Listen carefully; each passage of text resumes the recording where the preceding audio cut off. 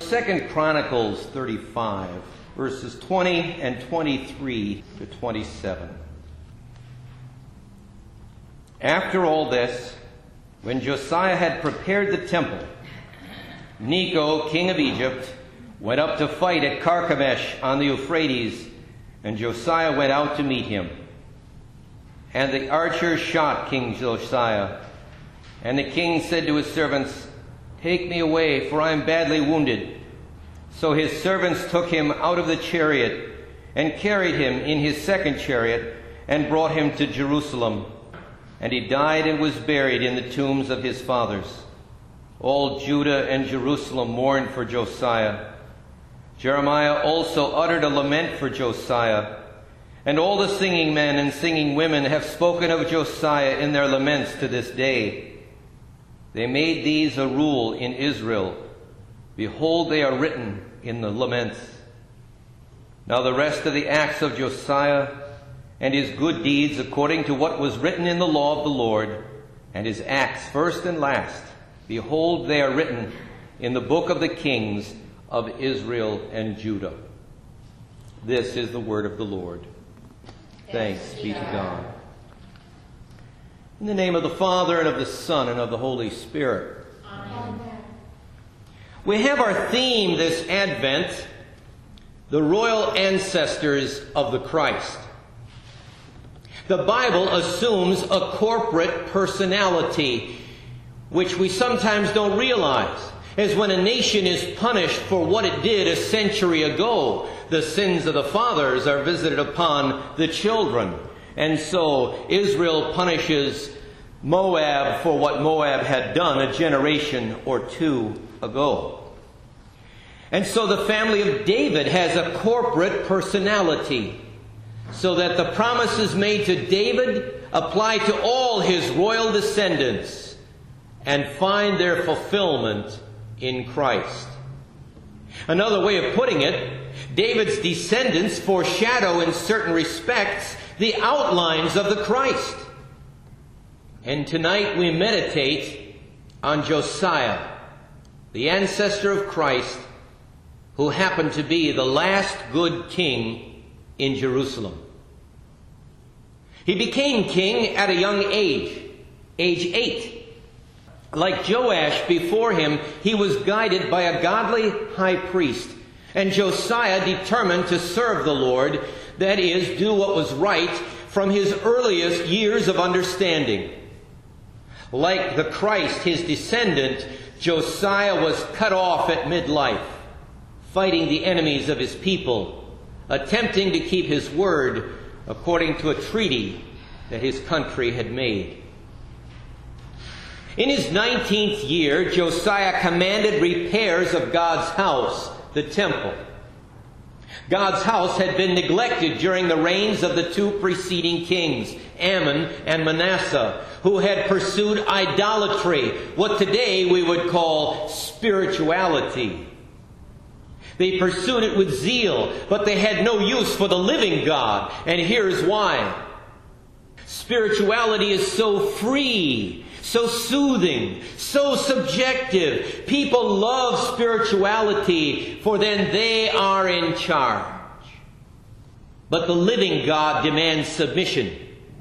He tells you truths you'd rather forget, both about the world and its dangers, and about yourself and your evils.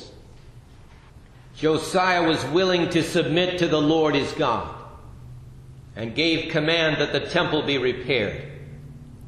In the course of these repairs, the book of God's law was discovered. It contained laws which Israel had neglected for 2 generations, and the descriptions of what to expect if those laws were to be ignored. Namely, that Israel would lose their land if they forsook the covenant they had with the Lord. Confirmed by the prophetess Huldah, the curses were clearly coming to fruition in the politics of Josiah's day. The Assyrians had already wiped out the northern tribes of Israel, and Babylon had conquered Assyria and was chewing up all of the Middle Eastern kingdoms. It wouldn't be long before Judah would be next. King Josiah led his people in repentance and in renewal of the covenant, a return to the Lord, which elicited a promise that God would postpone the destruction to come.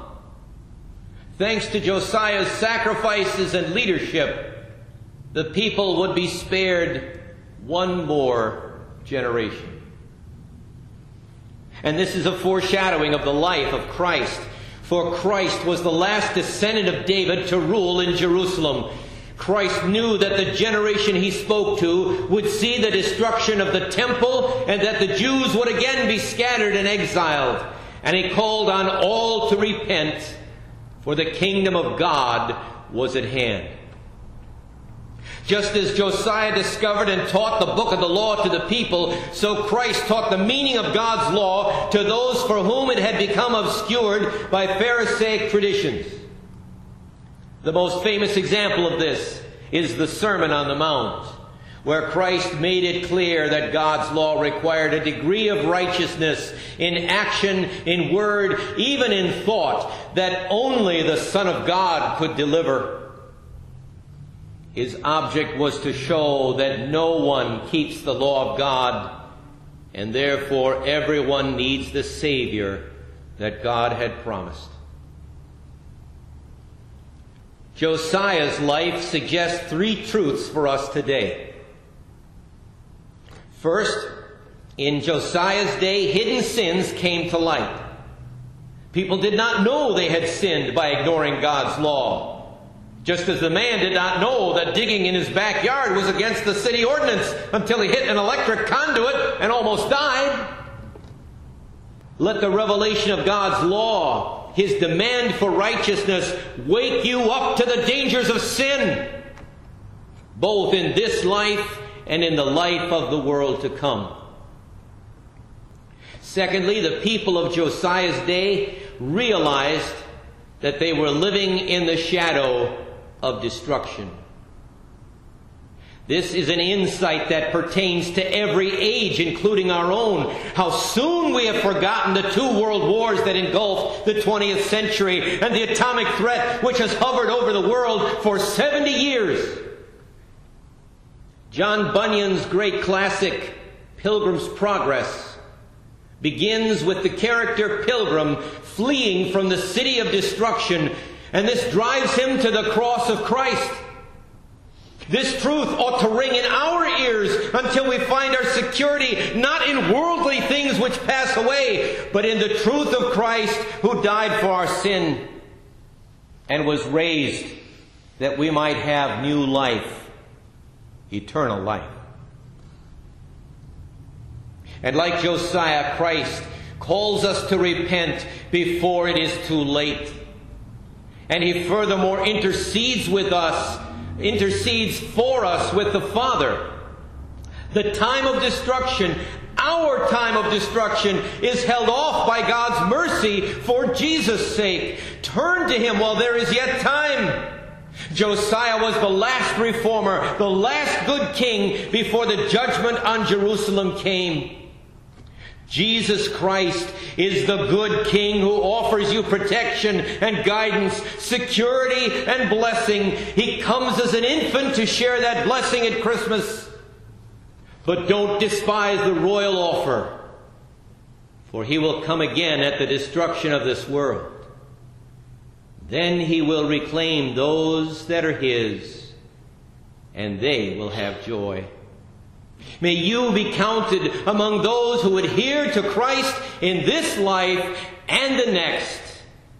Amen. Amen. And may that peace of God that surpasses understanding keep your hearts and minds through Christ Jesus our Lord. Amen. Amen.